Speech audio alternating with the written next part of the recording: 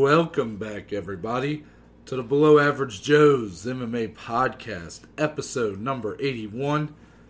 It's Monday. That means we're coming with you with another results and recap episode, this time for hashtag UFC Vegas 22 that happened Saturday night. Your host, Noah B. and Dominic Salee. We're beginning another week. Dominic, how are you? Doing great, man. Another night of fights in the books. A lot of finishes, a lot of takeaways, some lesser-known fighters with some big-time performances. We love that. We love fight nights like this. Now we got a big week coming up.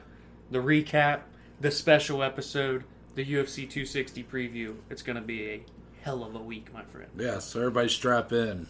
3-episode weeks are very busy in these parts, especially after some, coming off of a 2-episode week where it felt like not a lot of news and everything, very short episodes.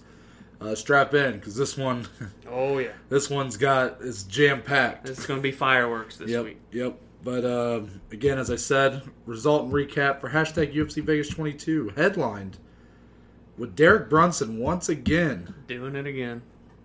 Over this time Kevin Holland in a very weird fight, but one where Brunson again proven himself to be really came to play. Proven to be a legitimate force in this division still. Yeah. He said, "Don't forget about me." Yeah. It's 2 hype trains in a row now. Yeah, and you called it, so congratulations on that. Thank you. But before we get into all the action that happened Saturday night, it's time for the news.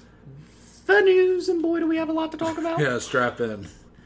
We start with a bit of a dud. This sucks. Yeah, so UFC 260 is happening next Saturday. Obviously headlined by the rematch at heavyweight, Stipe Miocic and Francis Ngannou. Co-main event, though, been kind of getting slept on for the featherweight title. Freaking wait. Alexander Volkanovski looking to defend against Brian Ortega. That fight is now off of that card. Volkanovski has tested positive for COVID-19. Looking like that fight might get moved a couple months down, but, obviously this sucks. So just go ahead and talk about why you hate that this is the case. This fight really was not getting talked about. I don't know if people were forgetting that it was happening. Was it just the heavyweight fight kind of overshadowing it? But this is an amazing fight that I could not wait for, especially after Brian's last performance. Volkanovski, hate him or love him, he's a damn good fighter. 2 wins over Max Holloway. I couldn't wait for that fight, and then to announce that news, it sucks. And a guy in Volkanovski who's out of that New Zealand, Australia area, the way that they do their quarantines is so crazy. They have to do, 2 weeks, then they have to travel here, then before they even get to go home, they have to quarantine some crazy amount of time Dan Hooker did. So hopefully, I don't know, are they going to keep him in the States, or are they going to go back and forth again? There's probably so many intangibles that we don't get to see in this situation that are going on behind the scenes. But if I had to guess, I'd imagine they push this to 262 in May. Only because April already has 3 title fights. I mean, am I opposed to having 4 title fights? Not at all. I just don't see that happening. And book that with May with one fight we're going to talk about here in a minute. Makes the most sense. They're not going to put that on a fight night, I don't think. So it sucks for Volkanovski. It's definitely tough for both guys. I mean, Ortega released a video of him and his coach talking about just hoping that the champ gets well soon and they'll be ready to turn it around whenever they need to. And hopefully you see this fight get rebooked in May. That would make sense, but wouldn't surprise me. I don't believe there's a title fight in June yet. Yeah. Well, and Figgy and Moreno. Oh, but still, Moreno, or July doesn't have a title fight, I think. So, I mean, that's kind of your options right now. Yeah, exactly. So it'll be interesting to see, but it definitely sucks that, this. But in a way, I'm kind of almost, if there's a silver lining here, I feel like this fight was getting slept on only because the main event, I think, was overshadowing it. Yeah. So I think for this fight's sake, because I think it's a huge fight, I'm almost, I guess if there's a silver lining, it's that maybe it'll get a more prominent billing. Gets a little more time. I mean, look at even the poster for 260 didn't have this. They weren't even on it, So, which I get, Stipe and Ngannou, biggest rematch. Yeah. But, this fight is a really big deal, I think. So, I mean, these guys could headline their own card, I think. I agree, Ortega's done it before. It just, I guess if there's a silver lining, that would be it for I those agree. guys. A little more time to build it up. Mm-hmm. Moving on. This is insane. 5-round headliner, May 8th for UFC Fight Night. Corey Sandhagen called a shot. This is the one. And he got it. TJ Dillashaw going to be making his return to fight Sandhagen. What are your thoughts on this one? I mean, this is a fight that This is it. It seemed very obvious that this fight would get booked, but yet it didn't at the same time. However, I have to think, due to the unfortunate circumstances around Jan that versus definitely Sterling, pushed it over the edge. I feel like that's got to be a reason this is happening. That was definitely the reason this officially got confirmed. Sandhagen Dillashaw, #1 contender fight. TJ looking to come back to get the belt that he never lost. Sandhagen on a tear ever since losing to Sterling. He has disposed of 2 absolute killers in 2 emphatic ways with a spinning back kick and a flying knee. Marlon Moraes and Frankie Edgar, respectively. He's on a tear right now. Stylistically, this fight is absolutely beautiful. Mm-hmm. I cannot wait for this fight. It was the fight that they should have made. I'm so glad the UFC hit the nail on the head with this one. There's so many intangibles, so many question marks here surrounding TJ's return in general, but then you just break down the X's and O's of the fight itself. Buddy, I can just take that fight for one night and that'll be it. I cannot wait. That's going to be an absolute war. Oh, completely agreed. It's just, I'm going to be very interested to see TJ Dillashaw test himself here. Corey Sandhagen's really proven himself to be at the top of this very just stacked 135-pound men's division. For Dillashaw, it's almost like, even though he is a 2-time champion, one of the best bantamweights of all time, he still feels like he has something to prove because he did get the positive PED test, 2 years off. Now you got a lot new cream of the crop at the top. There are some familiar faces in there, but a fight with Sandhagen is not the kind of fight that you would like to come back to when you've been off for 2 years. And for Dillashaw, like you said, there are some familiar faces, but you look at the top, you've got Jan, you've got Sterling, you've got Sandhagen, 3 guys he's never fought against that are all 3 great matchups, style-wise with him. There's big things here for Dillashaw if he wins, and obviously the same goes for Sandhagen. This is a clear #1 contender fight, I'd have to imagine. Yeah. Unless something stupid happens in Jan Sterling when they rematch, but we'll cross that bridge when we get there. I definitely think this is a #1 contender fight, and it deserves to be. Like it or not, with Dillashaw, he never lost he never lost the belt. He's a 2-time champion, and he popped at 125. Well, okay, technically clean at 130. I'm not really talking about that, but more just if he wins against Sandhagen, you can't deny his right for the belt. No, if he was facing someone like Aldo and beat him, you can maybe question it a little more because Aldo's not exactly been a winner this division. But I think that's enough on that one. It's going to be really exciting. 5-round main event. Oh yeah. Be interested to see if it actually goes all 5 rounds. Oh, 100%. If that goes 5 rounds, that could be a very bloody war or a very technical battle. Either way, I can't wait. Mm-hmm. Moving on, a week later on May 15th, this is UFC 262, the card you were talking about for potentially Volkanovski Ortega being put on. And technically also, sorry, this isn't on here, but this is going to have fans as well. Yeah. This one going to be in Houston, Texas, UFC 262. So it's looking like this is not going to be a one-off 261. Right. It looks like we're just back to having fans. At least for the pay-per-views for now. First, we'll start with because there's a couple big announcements for this card. We'll start with the, I guess, smaller one. It's not really fair to say that, but Jack Hermansson. The Joker's back. Yeah, the number 6. Yep, that is 6th ranked middleweight. He is placed up against number 12, Edmund Shabazian. And I'm just going to start by saying I don't love this. Really? Don't love it. Don't get me wrong. I'm going to be excited for the fight. Like, it's hard not to get excited about these two guys. They're so exciting to watch. They're very fun to watch. For Hermansson, I think it makes sense.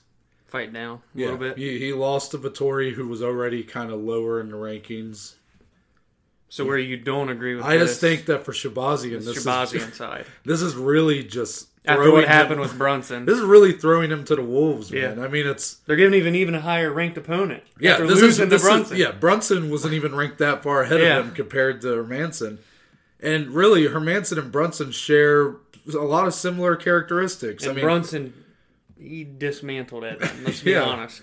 So. I mean, Edmund, I don't love it for him, but I get, if you're getting the offer. If you're him, you got to take a fight like that. And if he loses to Hermansson, I think he's got the right people around him and the right mindset that it's like, all right, he just kind of goes back to the drawing board. It's 2 losses, whatever. He's still so young and stuff.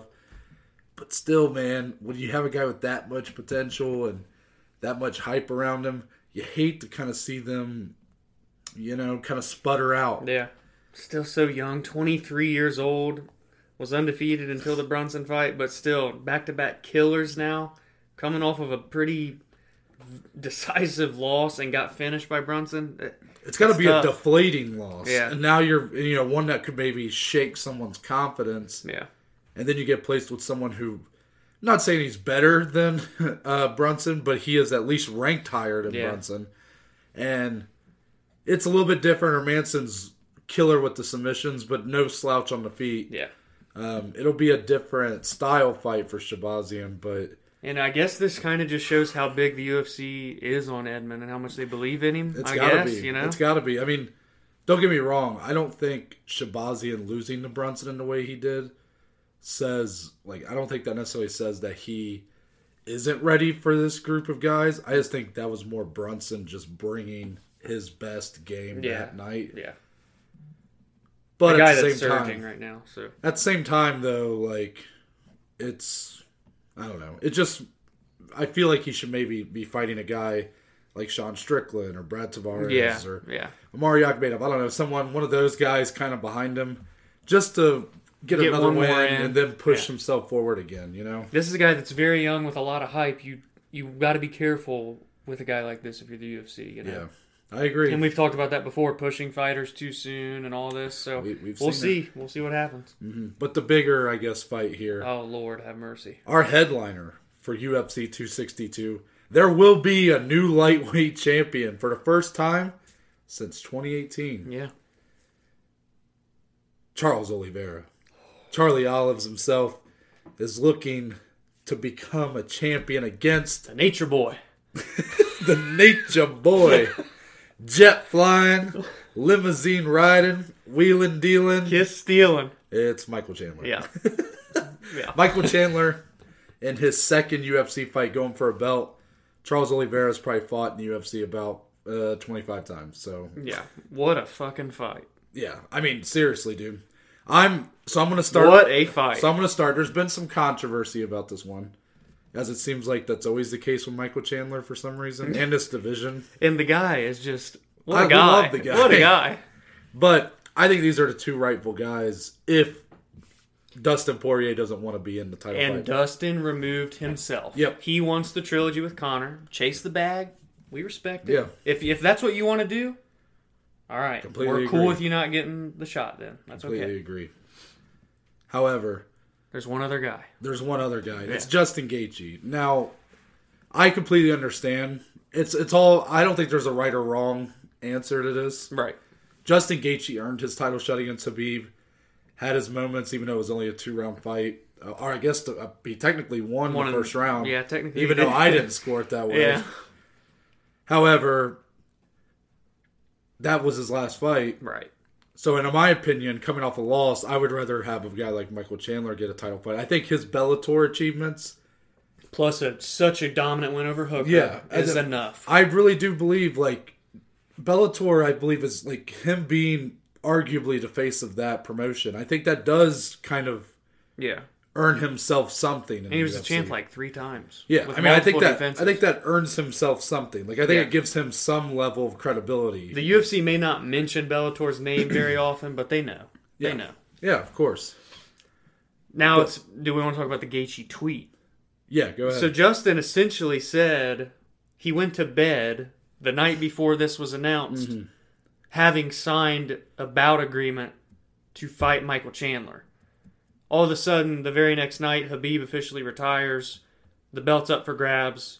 Charlie Olive's Michael Chandler gets announced for the vacant title. Wow.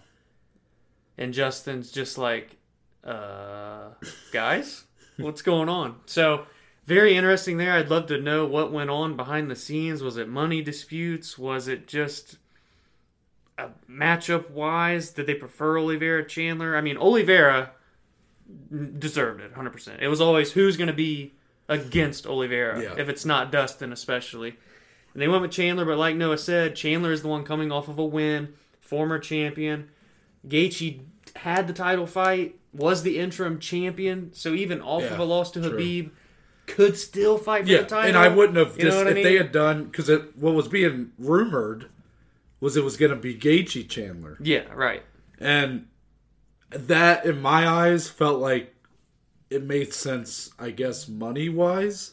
Not like these two guys are necessarily bringing the house down pay-per-view-wise, but I thought Charles Oliveira, I felt like, was the weakest if you're talking about pay-per-view. And just name value. Which is unfortunate, because he's... Yeah. However, I have to kind of give some sort of credit to the UFC, because it feels like they are trying to... I mean, Chandler, you can argue that Gaethje should be getting it over Chandler. Mm-hmm. I would be hesitant to agree with an argument of putting Gaethje over Oliveira. No, Oliveira, there's no one that should be over Oliveira. I think hopefully most people can at least agree on that part. And I mean, but at the same time, I'm just going to throw a little devil's advocate. The way Gaethje was the one that beat Tony Ferguson the first time, and then Charles follows it up with the win over Ferguson. Yeah, he's getting the title shot. Chandler starts Dan Hooker, but Dustin had beaten Dan Hooker over the summer. Yeah. It's like, yeah, I get it. A lot of moving pieces. Just wanted to throw this out there. This will be, when this fight happens, Charles Oliveira's 28th UFC fight and Michael Chandler's 2nd. Yeah. I think, 5 hours of octagon time for Charles compared to 2 minutes for Chandler. Yeah. But it's an amazing fight, though. Can we just talk about the fight itself? How I can't really fathom it in my mind. I'm going to have a really hard time breaking this down. I mean, seeing a debut like Chandler had, both credits himself as a top guy in this division, but also we didn't see a ton of, No. We saw the pressure. We saw the power. We didn't see really how his other capabilities are going to transfer to the UFC. And Oliveira has accolades for days. And oh my gosh. Because that's what I'm really going to be interested to see is how can Michael Chandler's wrestling do against a guy like Oliveira who, let's be honest, has some of the best jiu-jitsu in the entire UFC, and if he's on his back is an absolute killer. 2 months out, and I'm in my head I'm thinking Chandler might want to keep it on the feet. No, I agree, and guess what? That's not even an easy task anymore. Yeah, Oliveira's no slouch. Oliveira's packing some heat. You talk about a guy that you want to talk about an evolution since they first came into the UFC. Look no further than a guy like Charles Oliveira. He has really put it all together, hitting his stride right now. 8 in a row, 7 via finish, dismantled Tony Ferguson. This dude's on a mission, and I'm so happy for the guy and for Chandler, the newcomer to the UFC, but really been around the game for a long time. I can't wait. I can't wait. Last thing to talk about with this one, since we did talk about Gaethje, where do you think that leaves him here? Because now you got Oliveira fighting Chandler, you got Dustin Poirier fighting Conor. Where does that leave him? I think it depends on what he wants to do. Does he want to wait? Does he want to be inactive? Because he hasn't fought since October. Now we're kicking on. It's almost April now. Mm-hmm. So you got to figure if he waits for a loser or winner of Oliveira Chandler, that's not until May. That's 2 more months. Right. Then you got to think, at least 3 months after that fight happens. Then we're talking July, August. So do you want to wait that long? Dustin and Conor, they probably won't fight till July. So if he wants to fight one of them, you got to wait 3 more months after that. We're talking September, October. That's a whole year without Justin Gaethje. I don't want to go a whole year without Justin Gaethje. You can't. RDA. Yeah. If you want to stay active, because Justin only needs one. There's a lot of shit going on in this division, but theoretically he only needs one. And a guy like RDA, as Dana has said, is a huge win. He's the highest ranked guy available, exactly, and that he hasn't fought yet. Exactly. Because you got Tony at number 5, who he's already beat, and who's fighting Beneil Dariush. Otherwise, he's going to have to wait. After RDA, you have Dan Hooker. Yeah. I mean, honestly, just going to throw it out there. I mean, Islam Makhachev could be interesting. I wouldn't be surprised if UFC catapults him up. I mean, does it make a lot of sense? No, I definitely think the RDA fight would make more sense if he wants to fight more soon. Yeah. But tell me you wouldn't be intrigued by a Justin Gaethje versus Islam Makhachev. I'm intrigued by Islam fighting any of these guys. Yeah, true. To be honest. I mean, honestly, the fight that makes more sense is Islam fighting RDA. RDA, right. But if Gaethje's wanting for to Justin's fight, sake. the fact that he signed the bout agreement's got to say something about this guy wants to get back in there. That's got to sting. Oh, having that buyout.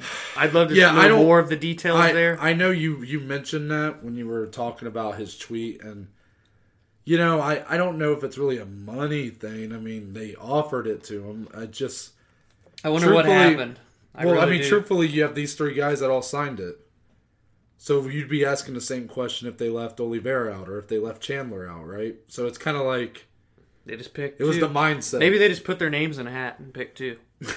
I don't know. The guy was left. Truthfully, I think the two rightful guys now are going to be fighting since Dustin took himself out. Right. So if you're Gaethje and you want to stay active, I think you go RDA. If you want to wait around, there's a lot of shit going on. The loser of this fight. The loser of this. The loser of Dustin Connor. Yeah. Because odds are the winner of Dustin Connor is going to fight the winner of Oliveira Chandler. True. So, yeah.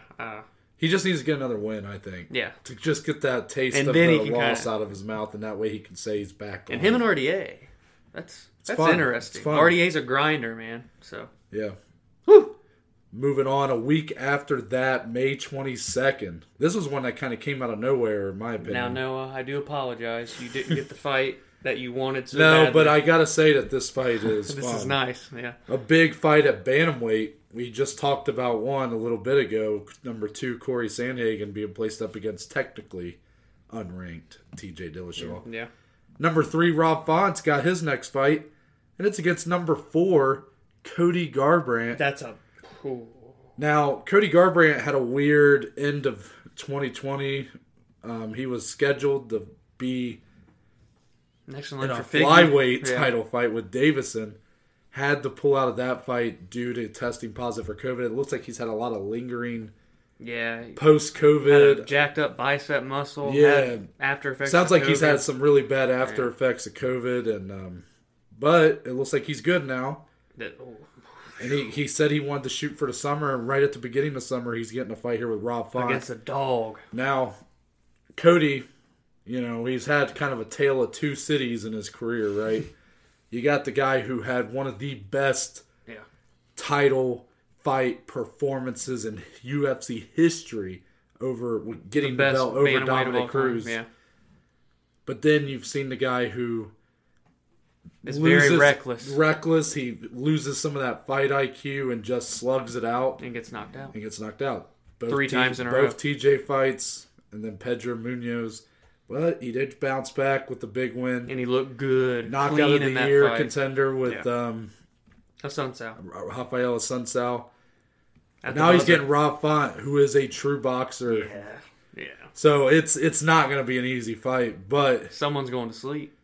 Yeah, you got to think so, right? Whew, man. And this is a 5-round main event, but it ain't going 5. If this goes 5 rounds, they're going to have to take a year off because this is going to be nasty. I can't wait. That's a great stylistic fight.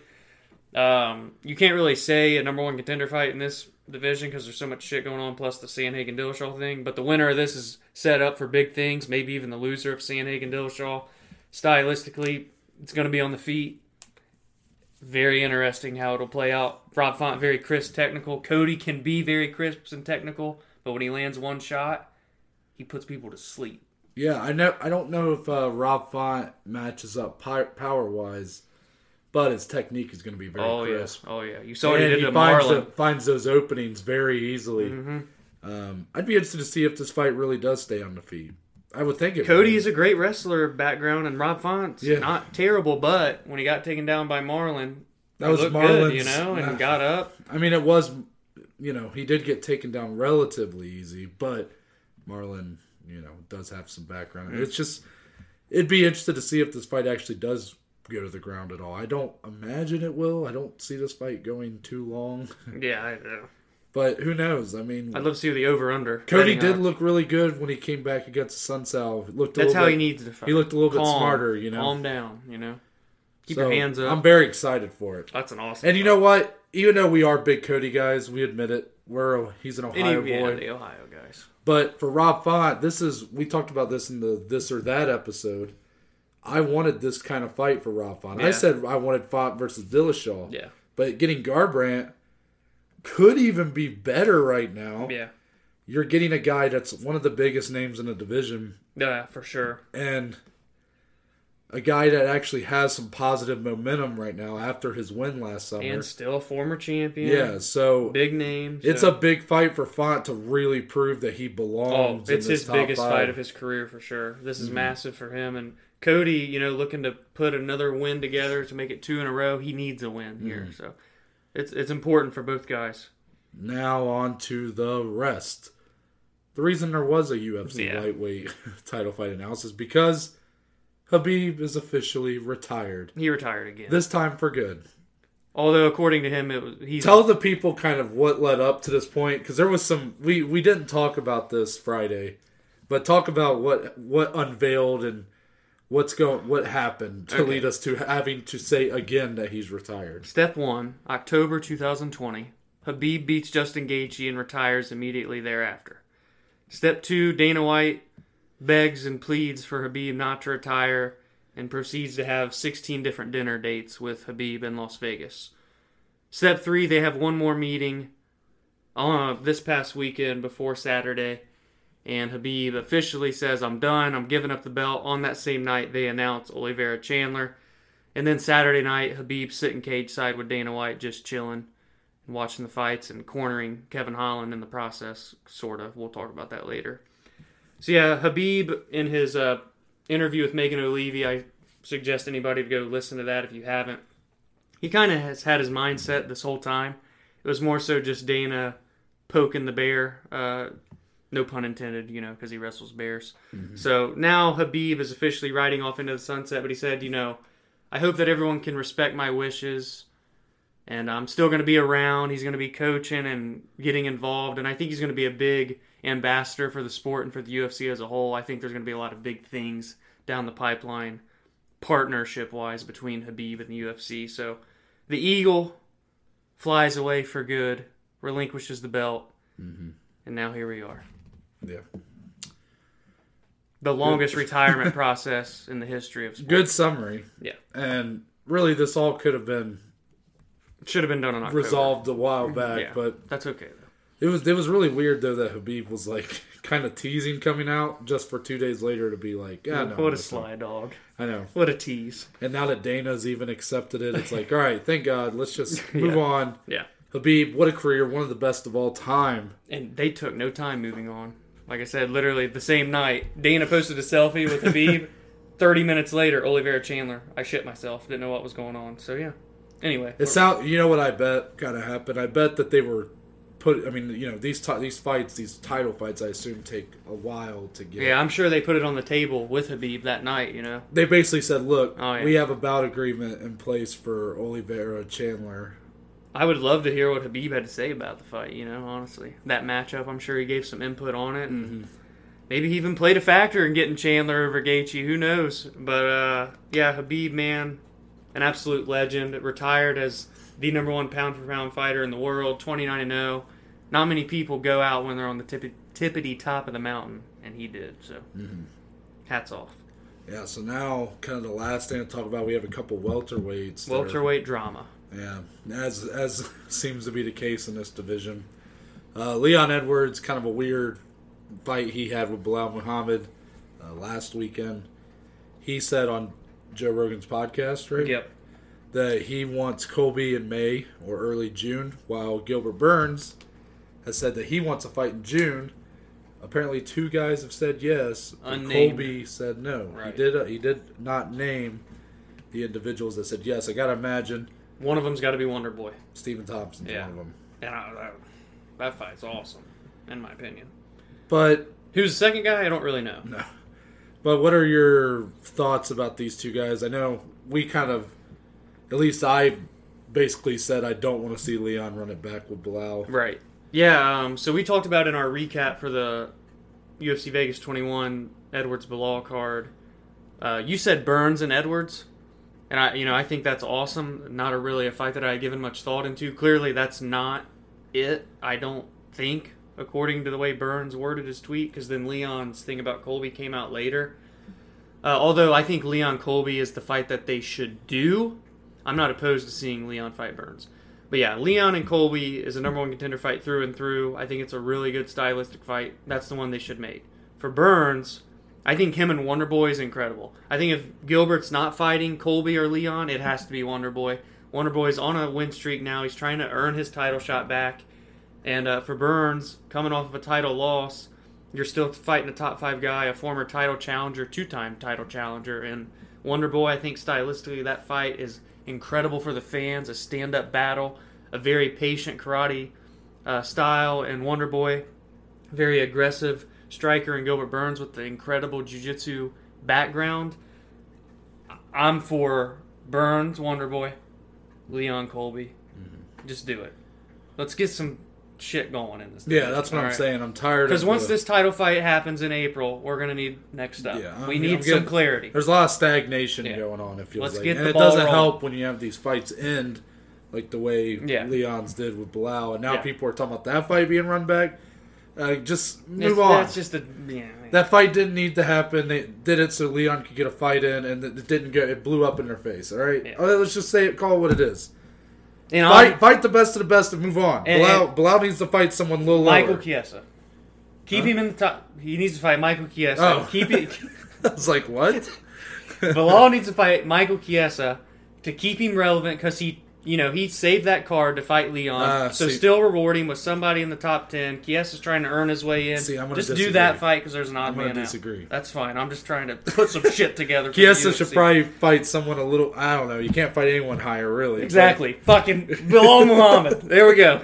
We just gotta get. Come on. We need this division to just go. That's the end of the news. The news. I'm tired of talking about the damn welterweights. Okay. Let's talk about middleweight. I'm just kidding. Okay. But. On to the results and recap from hashtag UFC Vegas 22. I'm just going to run down the results of the main card. We did lose a fight. Gregor Gillespie and Brad Riddell. We lost the fight. Yeah. Fell out at the last second. Hopefully that gets rescheduled. Yeah, they said COVID protocols. Usually that means someone in a corner might have tested positive. Yeah. Regardless, that means we ended up with a 5-fight main card. This is true. Starting at the bottom, a heavyweight Tai Tuivasa. Bam, bam. Yeah. 49-second TKO of Harry Hunsucker, Kentucky's own. Yeah. We're going to have to do a shoey at some point on this podcast. Oh, yeah. I'm all down for that. Okay. After that, bantamweight. Fight of the night. Oh, we called it. Spoiled it. I'm spoiling it now. Fight of the night. Adrian Yanez getting the KO. Hey. Over Gustavo Lopez 27 seconds into the third round. Yanez is a problem. He's a problem for this division, man. That guy's good. Mm-hmm. Women's strawweight. What the hell? Well, what? Hey, okay. Ben Askren was watching this so happy last night. Now, we're going to call her Montserrat Conejo. Yeah. I think it's...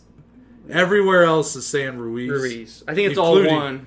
Including the UFC's website. But on the broadcast, Conejo was what was listed. So Montserrat Conejo gets the unanimous decision win over Cheyenne Buys, 29-28 times 2 and 29-27. Oh, other fun fact? Not to shit on you, I just think it's funny, because we're a funny podcast. Mm-hmm.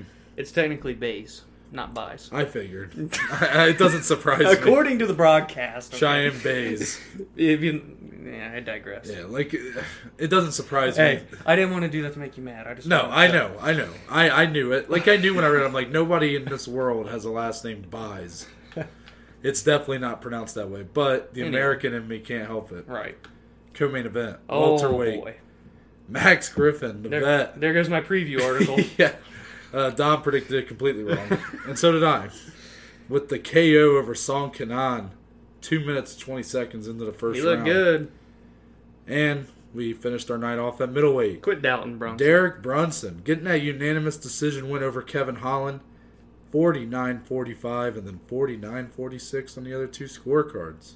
Yes, sir. Before we go in depth on those, let them know. It's time for the prelim notables. Prelim notables. And I'm going to start this time. Do it. Because I want to get my pick in there. Okay. Grant Dawson. Woo! So, he had a great fight with Leonardo Santos. Was winning the fight. Up 2 rounds to nothing. Yeah. In the 3rd round, Santos was sort of trying to threaten with some sort of knee bar. Dawson just started throwing... Dude. Just started throwing whack-a-mole punches. It was bad. And knocked him out cold with a second left in the fight. That's why he's my prelim notable. Grant Dawson, even when he was up on the judges' scorecards and knew he was up, still looking to finish the fight. Yeah. Have a lot of respect for that. Also, some great in between the rounds corner advice from his coach. Just all around great performance. And James Krause. Yeah, Shout out to James Krause, man. James great Krause, fighter, even better coach. Yeah, giving some great advice in between rounds. And Grant Dawson looked great there. And I'm just...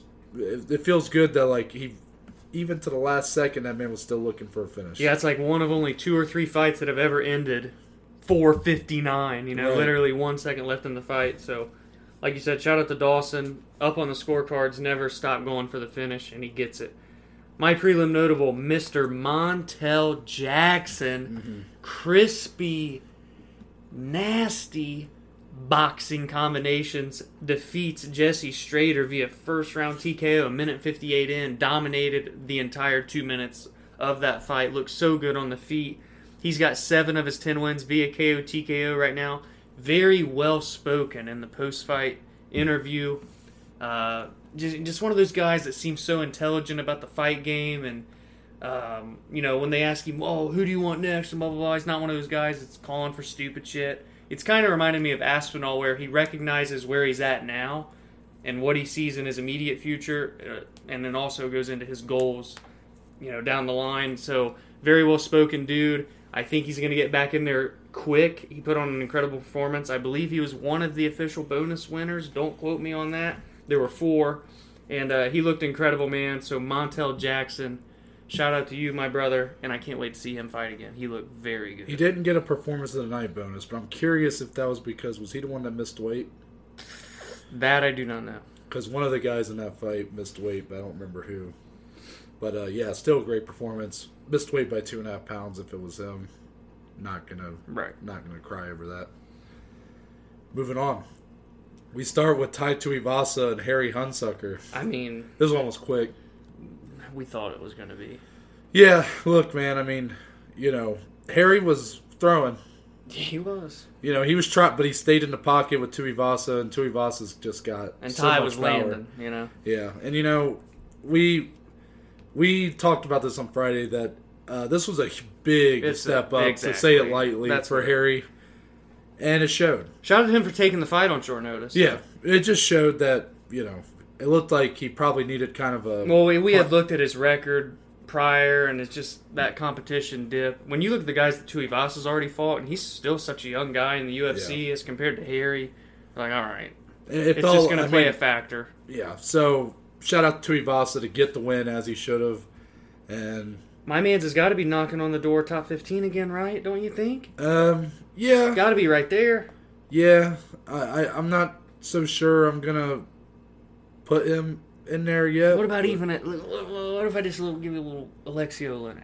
I called for Oleinik to retire technically after his last fight. It's tough for me because Tuivasa did have that 3-fight losing streak. I know this is back-to-back wins. And Oleinik's going to test him on the ground, Right, but I don't think he's necessarily ready for top 10 yet. If you look at those 3 losses he had, Junior Dos Santos at that time was a top 10 guy. Blagoy Ivanov. He's number 12 now, yeah.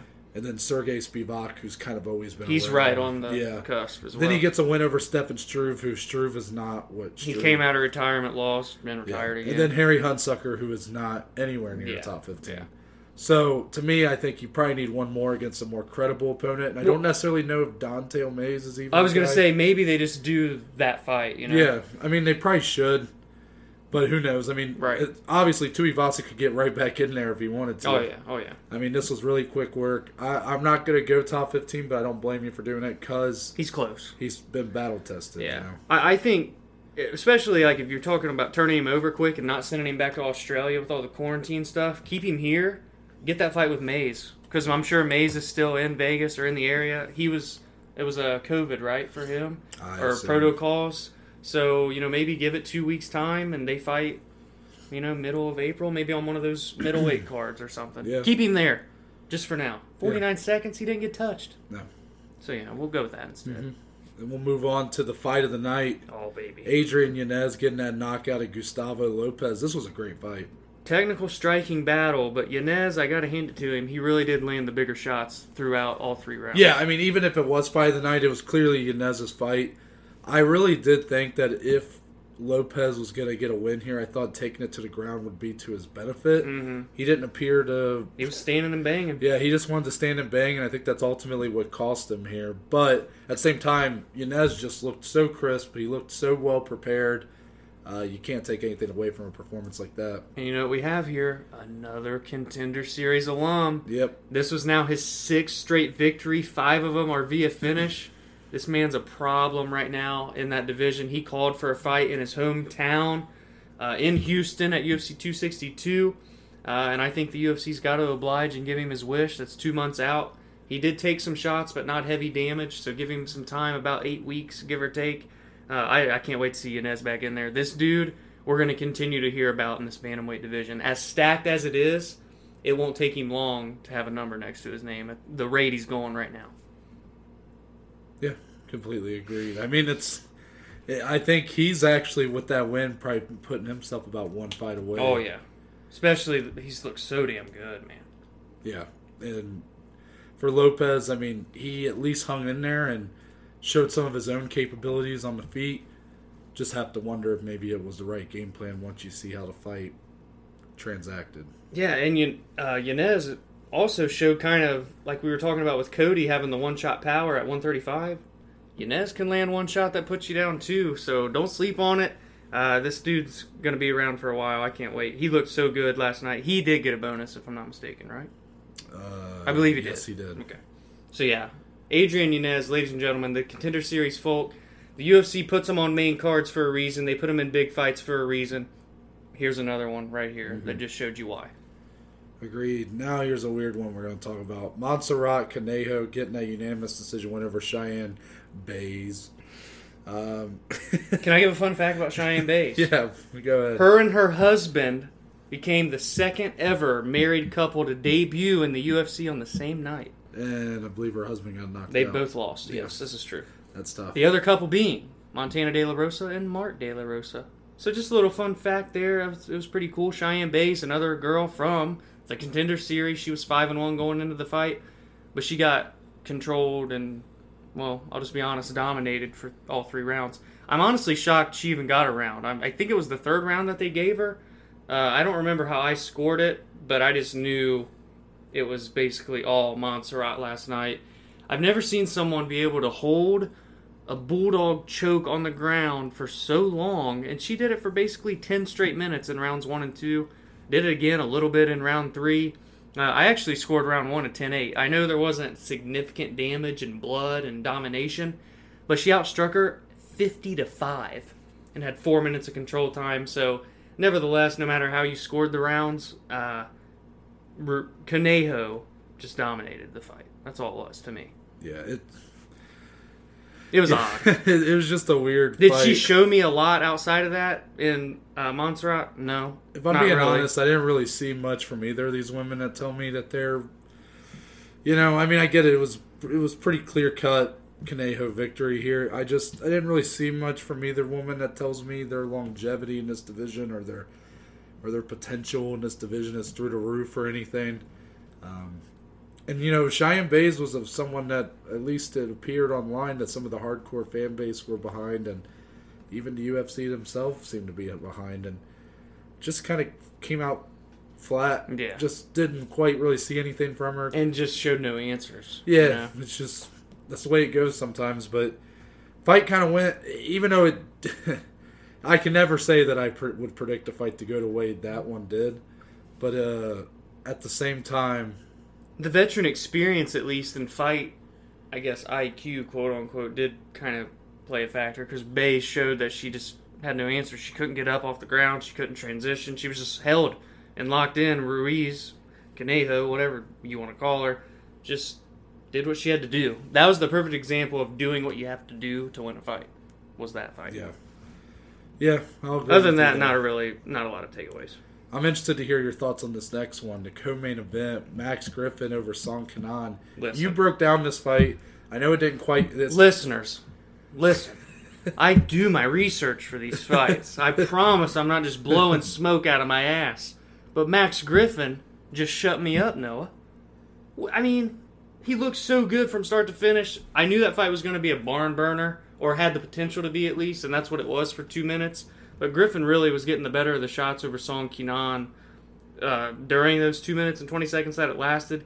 I didn't think that the one-shot power would play in Max's hands, because what I've seen from Song Kenan, he has one shot on that right hand and he puts people to sleep with it. Griffin just stole that power from him last night and knocked his ass out. It was pretty brutal. Max Griffin looked good, man. That's 2 in a row for him now, by the way. He really needed it. He had lost 4 of his last 6 fights. So it's good seeing a guy that was once such a highly touted prospect getting back into a groove. 2 in a row now. He's finished a lot of fights. Has a ton of first-round finishes. I think 6 now. So shout out to Max Griffin. He looked good. He shut me up. Made me look stupid. What are your thoughts, Noah? Yeah, for Griffin, being that he's kind of the veteran here of these two, he's kind of been in some wars with a lot of guys. He's been fighting in UFC for a few years. Really showing that... Yeah, what's weird is I don't even really feel like I saw a lot of veteran moves here. This is just a guy that looked well prepared and landed a very timely shot. Quick. And we were speaking a lot to Kenan's power, to Kenan's ability on the feet. And, Griffin just looked much more comfortable in there. He set up the shots so and he nice. He was really setting up his shots well. Maybe that is kind of leading to that veteran little dash of experience there. Regardless, that did not look like a guy who was 35 coming in here. Yeah, 36? I mean, Song got stunned and had no chance to recover. Griffin pounced on him. That finish, he knocked his ass through the fence almost. I loved hearing Max, by the way, break down the knockout in his post-fight interview. It was so funny. He was providing the sound effects and stuff like, "Ooh, what a shot!" So that was pretty funny, man. He was another bonus winner. Feel-good story for Max Griffin, a guy that really needed a win.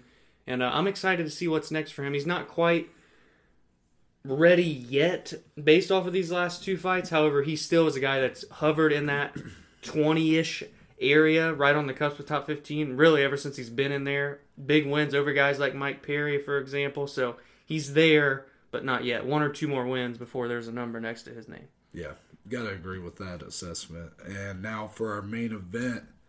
You called this one, Dom. Derek Brunson. He said, "Quit sleeping on me." Yeah. Damn it. World, Noah, stop sleeping on me. I've never seen a guy accept the gatekeeper role so much as Brunson. I think he thrives in it. I think he's like, fuck y'all. I think he's another one of those guys that just kind of falters a bit when he's looking ahead. Yeah. He's got the keys to the gate. Which he dangles them. Which I don't want to talk about that yet. We'll talk about first. Hell of a performance against Kevin Holland. He looked good, man. He looked good. This is, again, another weird fight, though. I don't know what's been going on. These main events and high-profile fights in the last few weeks have ended up being kind of weird or duds. Man, were you a little disappointed in Kevin Holland? How could you not be disappointed? I mean, this fight, both these guys have shown very exciting fights in their arsenal. Even if, Holland didn't win, I thought this fight still had the potential to be exciting. Mm-hmm. Instead, you get Brunson kind of doing what he has to do to win, just kind of laying on Holland, not really doing a whole lot. Truthfully, Holland was probably being more active at times off the bottom, but he just never showed that there was no urgency man. at all. It was so odd. Holland just looked like he was kind of having a sparring session. He was just all right with being there. Yeah, I don't know. It was really weird. And on the feet, he damn near finished Brunson, and I think, was it round 2? 2, I think. he had him hurt bad. Now, shout out to Brunson, weathered the storm. We've seen in times past when Brunson gets hurt, he gets finished. Yeah, exactly. So he did weather the storm. He clinched up, did what he had to do. But I still felt like if Holland just separates and gets the distance, he can finish this fight. And I felt he had that advantage all 5 rounds. But once he got taken down, showed no urgency to get up. He was still that very bright, vibrant personality, talking shit, being funny, which is awesome. But it's a little better when you're winning fights too. It was just odd because we know the potential that Holland has.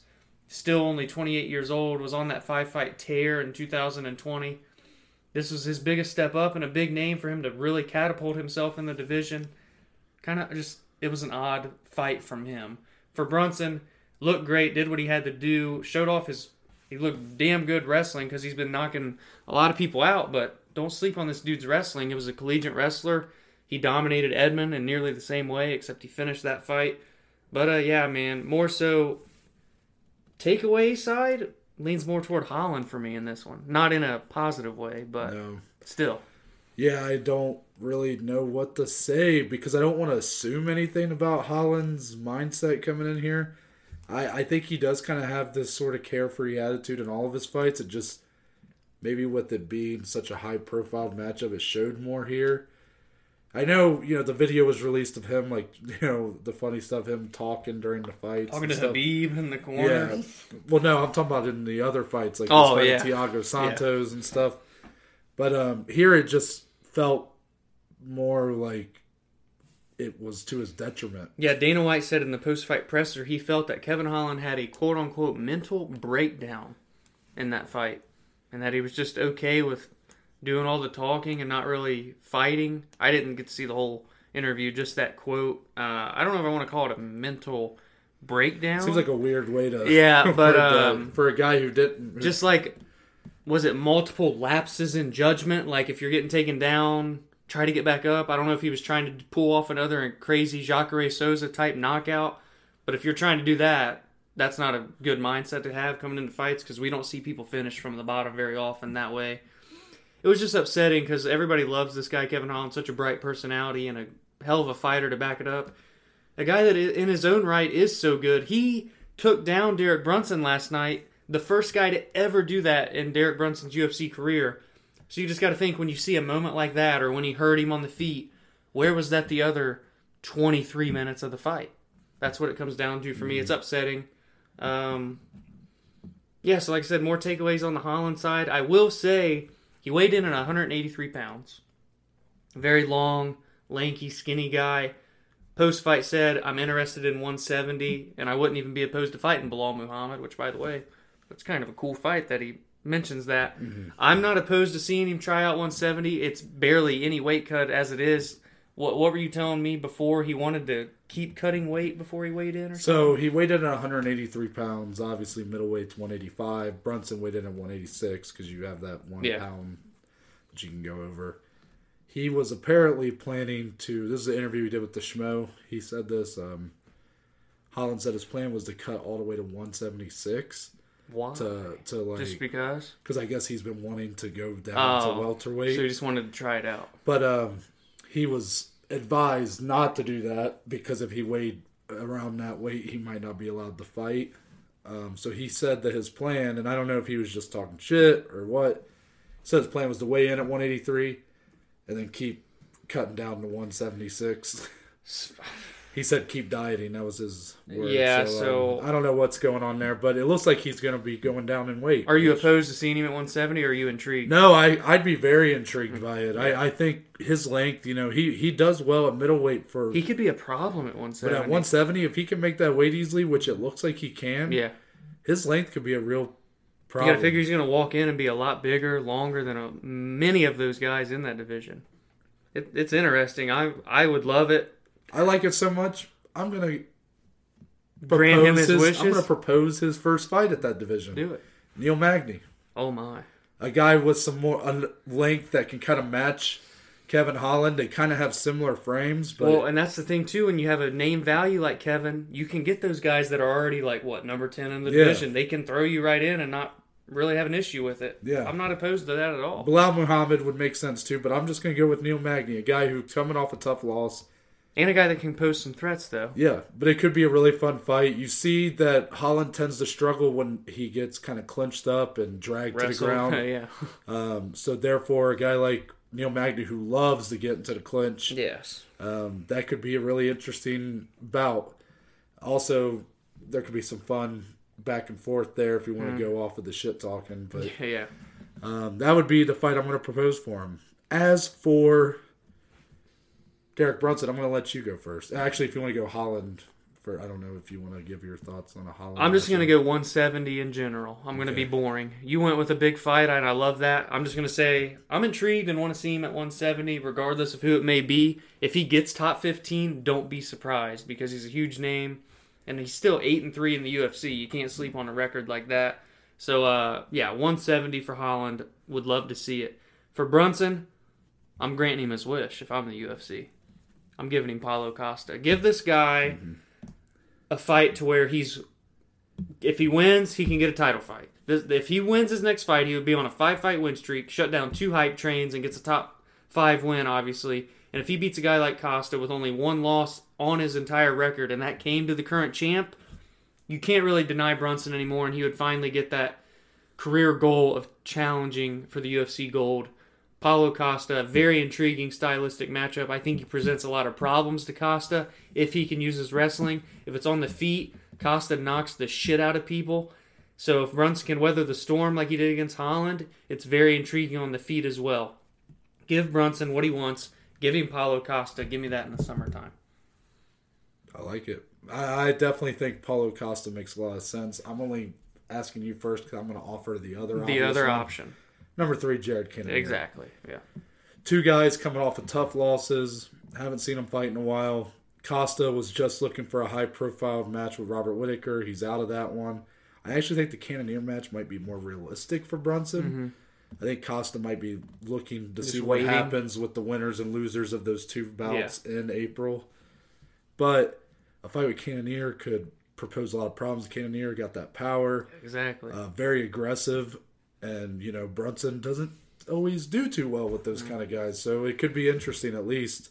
And another guy with a lot of veteran experience. And if you're Brunson and you want that title shot, you're going to have to make yourself uncomfortable. You're going to have to fight these guys, and he's willing to do it. He's calling for him, reward him, and finally get him in where he wants to be. Completely agree. Booyah. But I think that's all for our result and recap of UFC Vegas 22. Hashtag it. Hashtag it. As for the rest of the week, Wednesday, this episode's a little bit extra special. We have really planned out quite a good week for our listeners. We have. Are we smart or what? Am I tooting the horn a little? Just a wee bit. A little. But Wednesday, we're coming to you with another edition of the Classic Pay-Per-View Review. 3rd installment. This time for UFC 220, and you might ask yourself, not so classic, question mark. Well, I don't know much about UFC 220. What's that one? Well, there's a reason. It's the first time that we saw Stipe defend his belt against Francis Ngannou. And obviously, with them rematching this Saturday, why not take it back, look at what happened the first time they fought, along with the other fights on that main card, Daniel Cormier defending his light heavyweight belt against Volkan Oezdemir. Yep. It just seems to make sense to take it back there, especially because this fight is happening, 3 years? 3 years later, yeah. Yeah, I mean, it's basically around this time 3 years ago they fought. Makes a lot of sense to go back and look at what happened the first time. Exactly. And then Friday, oh boy, we're previewing the entire UFC 260 main card, along with anything else that sticks out to us. Got our work cut out for us. We'll see what they put into the main card. Yeah, right now we're sitting at 4 fights. We'll see what gets added on. So, should be interesting. We're going to have a lot of fun doing it, though, because that card is still great. Yeah, we've got O'Malley, Thomas Almeida, O'Malley making his return, and then there's also the ranked fight, and I'm totally blanking right now. I got you. Tyron Woodley, Vicente Luque. There it is. I knew it was a big one. So, that's going to be a fun fight. Can't wait. I am curious to see what they add on. Yeah. But needless to say, the main event in itself is enough for us. It is. But until then, Dominic, tell the good people where they can find you on social media. On Twitter, on Instagram, at DSLE14. Find the podcast on Twitter, on Instagram, at BAJ_MMA podcast. By the way, thank you to all of our listeners out there. Y'all have been killing it lately on the audio platforms especially. The numbers are really starting to boom and be very consistent, and it's growing at a rapid pace. So thank you. And for those of you on YouTube, get subscribing over there. We're at 51. We're grinding, inching and clawing to 100. And believe me when I say you're going to want to be on YouTube in the coming weeks. So get on over there. Gotta agree with you. As for me, if you go to my bio on Twitter or Instagram at ntbaker_, you'll be taken to our link tree, which gives you the links to all the platforms that the podcast is on, along with the social media platforms. That includes the Twitter, the Instagram, the YouTube channel, along with Spotify, Google, and Apple Podcasts. It's all on there, baby. And there's a couple links for the Anchor page. First, leaving a voice message. If you have a thought about an upcoming fight, a news story, if you just want to say hi or call us a piece of shit, you have 60 seconds to do it. And there's another link if you want to become a supporter of the podcast. That just provides us with a few dollars a month. All that money goes back into improving the quality of the podcast, whether it be audio equipment or down the line doing a video podcast. So again, you can find all of that if you go to my bio on Twitter or Instagram at ntbaker_. But with that, we're out. We'll see y'all on Wednesday.